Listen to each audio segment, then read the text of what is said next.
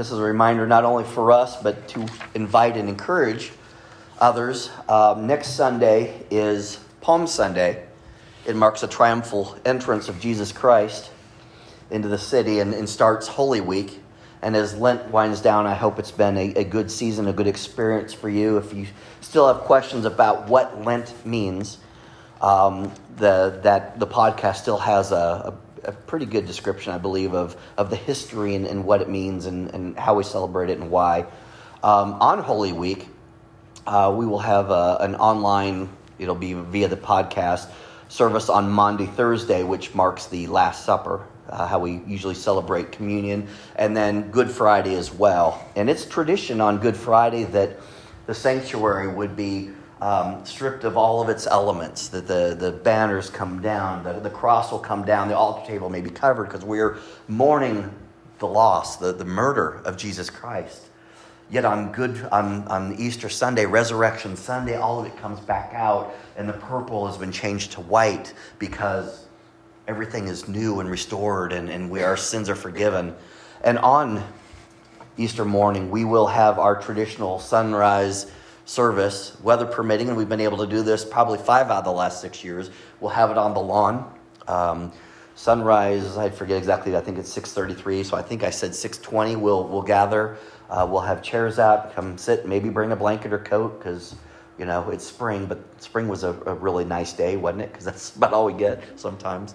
And we will have, we'll read from Scripture, we'll sing some hymns, and then we'll come inside and we will have a hot breakfast available for everyone. And then we'll have our traditional Easter morning communion service at 10 a.m. here in the sanctuary like normal. So please encourage. We usually have really good attendance at the sunrise service. It's a wonderful way to start Easter. Again, I love that Easter falls on spring in this part of the world because it's such a reminder as the trees are blossoming and the flowers are up and the grass is greening up and the days are getting longer of all things new. All things new. So again, invite friends, bring them, family as well. So, this morning message I called Hard-Fought Days. But last week we talked about how Jesus came to lead us from the front, right? He pulls us along as he demonstrated what a perfect, sinless life looked like. He didn't push us from behind. He didn't threaten. He pulled us. He said, come with me, do as I do. And he exemplified leadership by serving. And he humbled himself to the point of suffering a painful death by crucifixion for crimes and sins that he did not commit. 2 weeks ago, we talked about the fool's bench. And let me share with you just a portion of that message as a reminder because it's going to kind of lead into what we're talking about this morning. I said that there will be points in your life when you feel foolish as you repeatedly invite a friend, a neighbor, or even a family member to church. Or every week you wait for them to show up or you hear their thin reasons for missing. And there will be times in your life when you almost exhaust yourself with prayers and offers for someone you know to just give faith in Jesus Christ a chance. And there will be times in your life when you feel a prompting to walk across the room and talk to a perfect stranger, to give them words of comfort, to talk to them about your faith and your story. And you will not know for certain how they will respond to any of these. And I asked if you were willing to risk seeming foolish as you trust in God's desire for your life. Are you willing to feel foolish and risk foolishness as you share the good news of the gospel with someone who may not immediately respond the way that you'd like them to? And the good news was there is someone who is willing to do that. That was willing to seem foolish, to take on all of this punishment for us. Jesus encourages you with reminders of God's unfailing love. He has invited you into a personal relationship with him and to claim the gift of salvation. He welcomes you to the table that he has prepared for you. He is not ashamed or afraid to feel foolish for sacrificing so much for you. He simply waits for you to join him. You would think that the Son of God would have had no problem accomplishing his mission on earth, to seek and to save the lost. A mission that each and every person born into this fallen world benefits from. But we know from the story of his life, described not only by his own words, but also by the eyewitness accounts of many others, that this mission included many hard-fought days as he was repeatedly rejected. And I'm going to kind of look at this from a couple different angles. He was rejected by his own world and in his own time. In the 6th chapter of Mark, verses 1 through 6, so Mark 6, verses 1 through 6, we find Jesus and his followers returning to his hometown. On the Sabbath, he enters a synagogue and he begins to teach. Scripture tells us that many who heard him were astounded. Some were even offended, and they asked, "Is this not the carpenter, the son of Mary?" Amazed at the community's lack of belief in him, Jesus observed that prophets are not without honor except in their hometown and among their own family and their own house. In Luke's account of the same event, it's found in Luke 4, 16 through 30, the teachings Jesus conducts includes the reading of the scroll of Isaiah about the Messiah, which he follows up by saying, "Today the scripture is fulfilled in your hearing." In Jesus' narrative, the people also rejected Jesus. So how did Jesus respond to this rejection? He didn't argue. He didn't get mad. He didn't get discouraged. He didn't command legions of angels to appear and prove anything. After his hometown Nazareth turned him away, Jesus, it says, and I quote, goes out among the villages teaching. That's Mark 6:6. He went out. He just continued. This was Jesus' way. He wasn't deterred. He simply continued his mission. After the Samaritans refused to host them, Jesus rebukes the disciples who wanted vengeance. They wanted to get back at these people for not being hospitable when all they were trying to do was help and share the good news. But Jesus said no. He rebuked them, and he said, and it just says they went on to another village. And I suppose that's the confidence that comes with the power of knowing that you're right, that you aren't easily deterred by persecution or rejection or the way people think about you. But when Judas betrayed him, Jesus responded by saying this. He says, "Friend, do what you came to do." Matthew 26:50. Friend, do what you came to do. You see, it was not his desire to be rejected, but he knew that he would be. In Mark 8:31, we read that he then began to teach them, meaning his followers, that the Son of Man must suffer many things and be rejected by the elders, the chief priests, and the teachers of the law, and that he must be killed after 3 days rise again. Even when his message was one of hope and the promise of God's love and rescue, he was rejected. He was just trying to help. He was rejected for the very good things he was sent to do. In John 10, beginning at verse 10, we find Jesus speaking of himself as the Good Shepherd. We read this last Sunday. He explains how he would willingly lay down his life for his sheep, like any good shepherd does. But in verse 19, we find the response of the crowd who had gathered to hear him speak. It reads, "The Jews who had heard these words were again divided. Many of them said, 'He is demon-possessed and raving mad. Why listen to him?' But others said, 'These are not the sayings of a man possessed by a demon. Can a demon open the eyes of the blind?'" They'd seen what he had done. Yet part of the crowd rejected him for what he was doing. In each of these instances, Jesus' response was to continue his God-ordained mission, not deterred. Rejection did not change his plans because the mission was unaffected by people's response. Jesus is who Jesus is, regardless of who people think that he is. It does not change who he is or why he came. And furthermore, and here's the real lesson for us, he made up his mind to trust God regardless of the circumstances or how he was received. That's the lesson for us. This drive was captured in the lyrics of the song that we use as closing for our service for several weeks. It was, "Here I am, Lord." Do you remember the words? It said, "Here I am, Lord. Is it I, Lord? I have heard you calling in the night. I will go, Lord, if you lead me. I will hold your people in my heart." We witness this explicitly in the narratives of the Passion this week that we're commemorating here soon. In the Garden of Gethsemane, Jesus prays that the cup of God's wrath would pass from him. But he also concludes by saying, "Yet not my will, but yours be done." See, Jesus completely surrendered his life and will to the Lord and decided to trust God's leading completely, just as we should. But it wasn't just the people that had gathered to hear him or the crowds in the streets. It was his own friends, his own disciples that would reject him at times. Matthew 26:31 through 35 captures the story of Peter. And I'm going to jump around just a little bit. But starting at verse 31, it says, "Then Jesus told him, This very night you will all fall away on account of me. For it is written, I will strike the shepherd, and the sheep of the flock will be scattered. That is a prophecy from Zechariah 13:7. But it continues in verse 32. But after I have risen, I will go ahead of you into Galilee.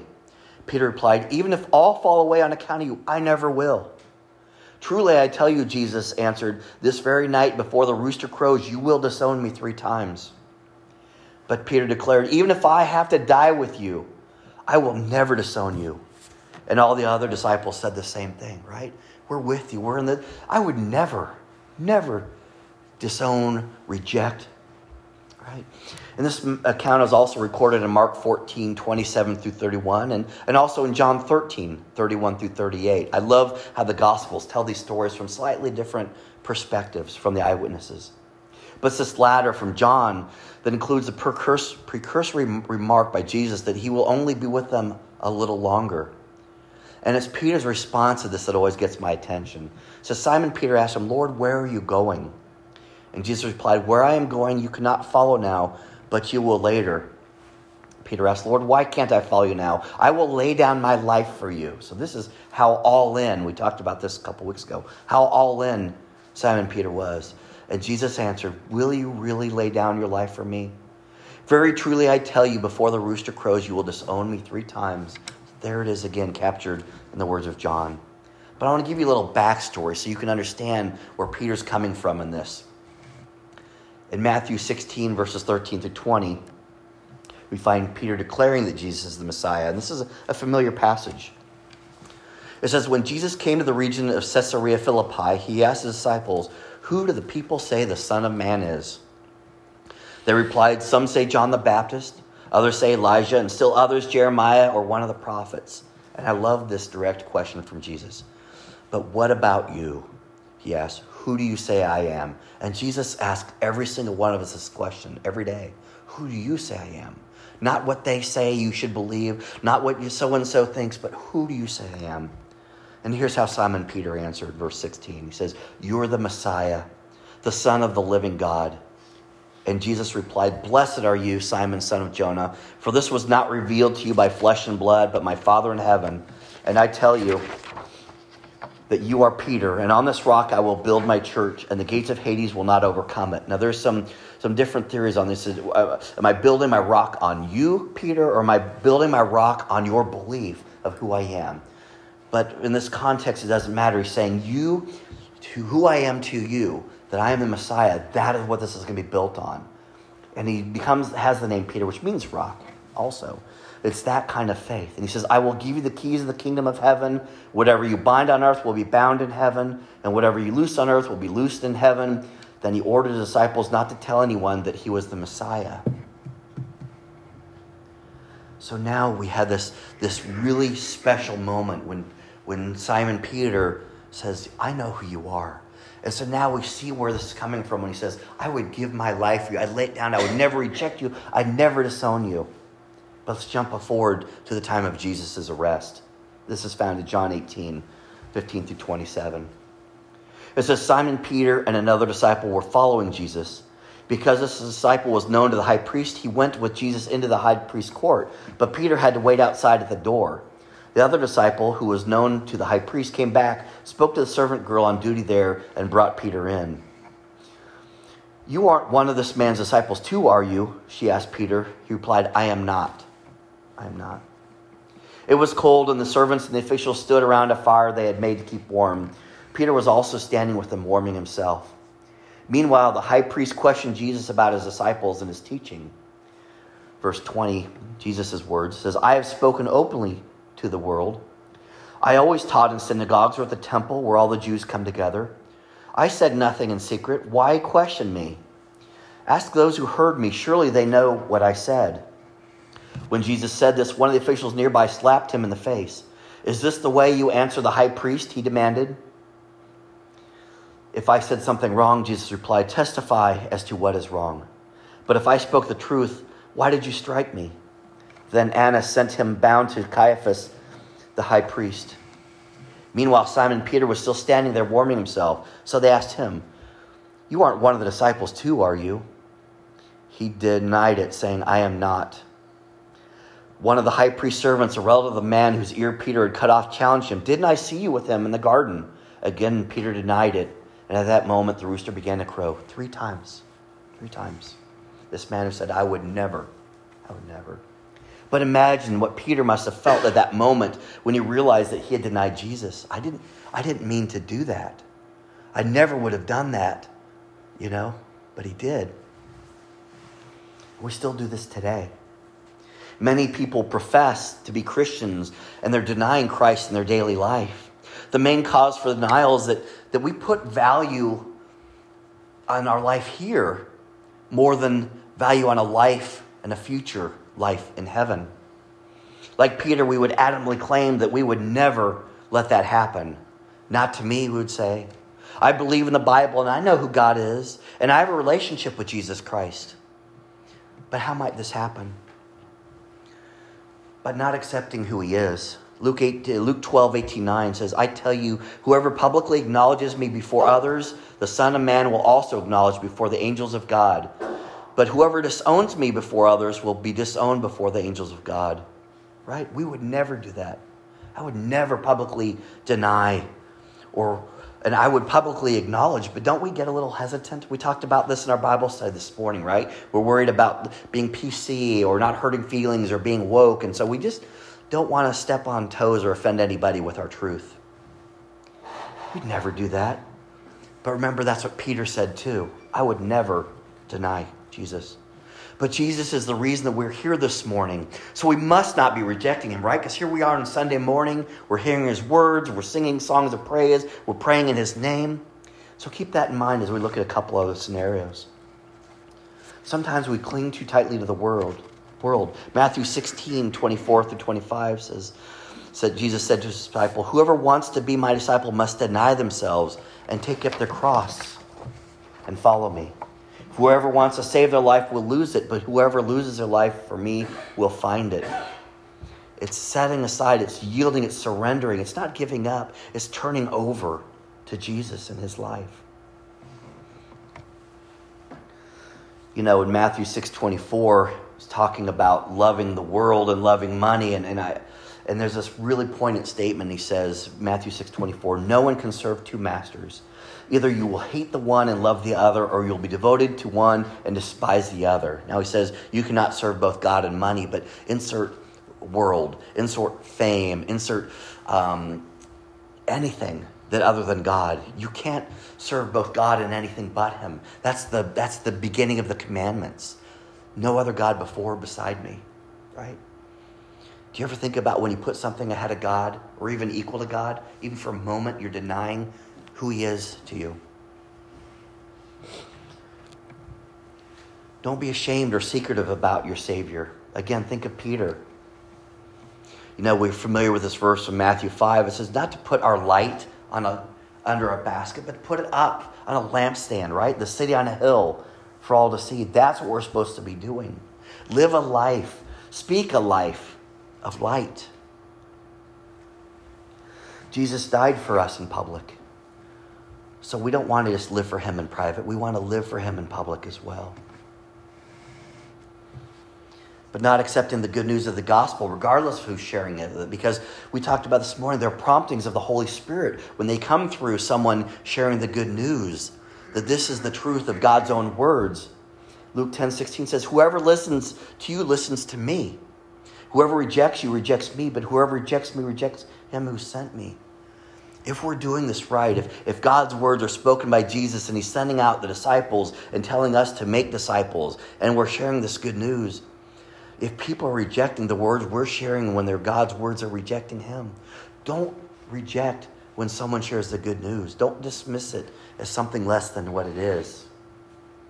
And it's not just about denying who he is, but if we deny what he has done, we are rejecting him. We are often very hard on ourselves, but Jesus says, I paid for that on the cross, right?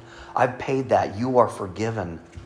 And when we are hard on ourselves and we don't forgive ourselves, we're denying that gift. Not only are we saying, I'm not accepting it, but you're saying, it wasn't good, it wasn't right, it wasn't meant for me. You did that for nothing. That's denying. It's rejecting. And we also need to do our part and stop sinning. To repent means to not only stop what we're doing, but to turn away from it. And lastly, not following our calling. We all have a purpose in this life. God has given you skills and abilities. You may have discovered them yet. You may not. You may have still working your way through this. But God has given you talents and abilities and gifts to use for the service of other people in this world. And if you're not following that calling, or you're not responding to that great commission, which is for all of us to go and make disciples, then you're denying what he came to do. Matthew 7:21-23, Jesus says, "Not everyone who says to me, 'Lord, Lord,' will enter the kingdom of heaven, but only the one who does the will of my Father who's in heaven." It says, "Many will say to me on that day, 'Lord, Lord, did we not prophesy in your name, and in your name drive out demons, and in your name perform many miracles?'" Right? We do a lot of good things. But if we aren't doing what we're supposed to be doing and giving him glory, it says, "I'll tell you plainly, I never knew you." Friends, Jesus wants to save you and to connect you to your Heavenly Father. That's why he came. He pushed through all the rejection in order to fulfill his mission. He loved you that much that he would be cursed, he would be spit upon, he'd be chased out of towns, he'd be brutally punished and murdered for the very thing that he came, the very thing that we need him to do, and that is to give us grace. All of this out of an immeasurable love for you and for everyone else. Jeremiah 31:3 captures God's own words, says, "I have loved you with an everlasting love. I have drawn you with unfailing kindness." Everything that God has done since the creation of man and woman and since the expulsion from the garden, all the way through Genesis, all the way through today, are keeping with this statement. I love you with an everlasting love. I love you too much to let you sin. I love you too much to leave you where you are. I've drawn you with an unfailing kindness. I will care for you and protect you. And he certainly doesn't reject you. The psalmist writes, Psalms 66:20, "Praise be to God who has not rejected my prayer or withheld his love from me." Every single one of us can say that. Praise be to God. He's not rejected our prayers. The prayers we shared just 15, 20 minutes ago in this very room, God hears them. He does not reject them. And to that we can add, praise be to God for Jesus, who asked for our forgiveness when we reject him. And we thank him for this wonderful grace. Because we know, as Jesus' words on the cross, it says, "Forgive them, for they do not know what they are doing." They are rejecting me. They're rejecting you. Please forgive them. So let me ask you this. Are you willing to face rejection for sharing your faith and the reason, the hope you have? I made this little image for the background slide of Jesus, pushing this cross up the hill to us, and someone on the top of the hill kind of, giving the stiff arm. But sometimes we feel like we have to do all the work, right? And bring our stuff to the cross. That is not the image, pushing things uphill. It's more like this. Jesus extending.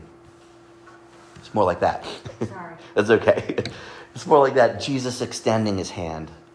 Let me pull you along. Let me invite you. Trying to serve the Lord will not necessarily shield you against rejection or pain or hurt feelings. Jesus the Christ, the apostles, and many other people sense that. And people, even in your own life, are proof of that. You may not be spared from personal rejection, or embarrassment or feeling silly, right? But you'll never be rejected by God from his grace and his promises. You see, despite his hometown rejecting him, Jesus was still the Son of Man. Despite the Samaritans' refusal to give him a room, Jesus went on to have a powerful ministry. And despite Judas' betrayal, Jesus' life fulfilled Scripture. And despite enduring the wrath of God and the crucifixion, Jesus would be crowned with glory and honor. And because of this magnificent gift that is our Savior, Jesus Christ, we don't have to fight an uphill battle for salvation like that slide. It's already been won.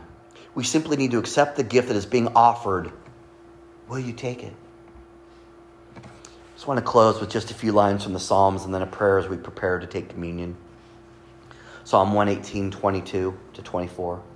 We read this morning. It says, the stone the builders rejected has become the cornerstone.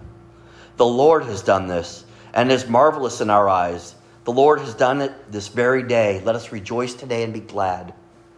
The stone that the builders rejected has become the cornerstone of our faith, the cornerstone of our hope, of our salvation, of our church itself. The one that was rejected is our foundation. Let's pray.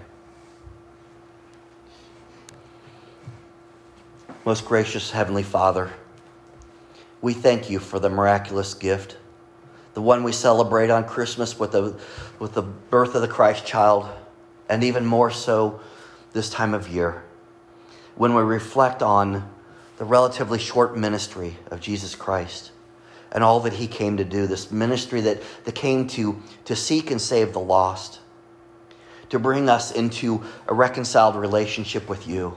Lord, you cannot forgo your holiness. And Lord, we have just not been able to figure out how to be holy ourselves. So Jesus Christ came to demonstrate what living a godly life looks like.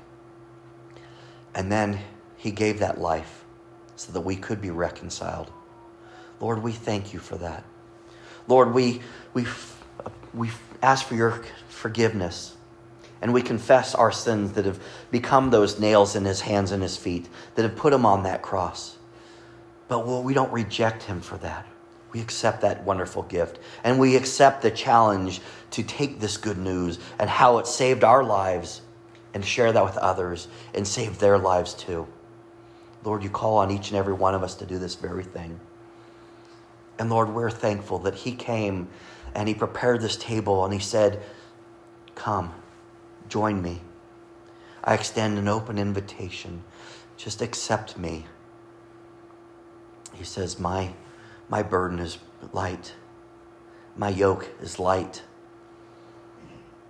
So as we bring our stuff to the cross this morning, as we confess our sins, as we accept the gift of salvation, as we remember the life that he gave, we are thankful to you, gracious Heavenly Father, for this miraculous gift.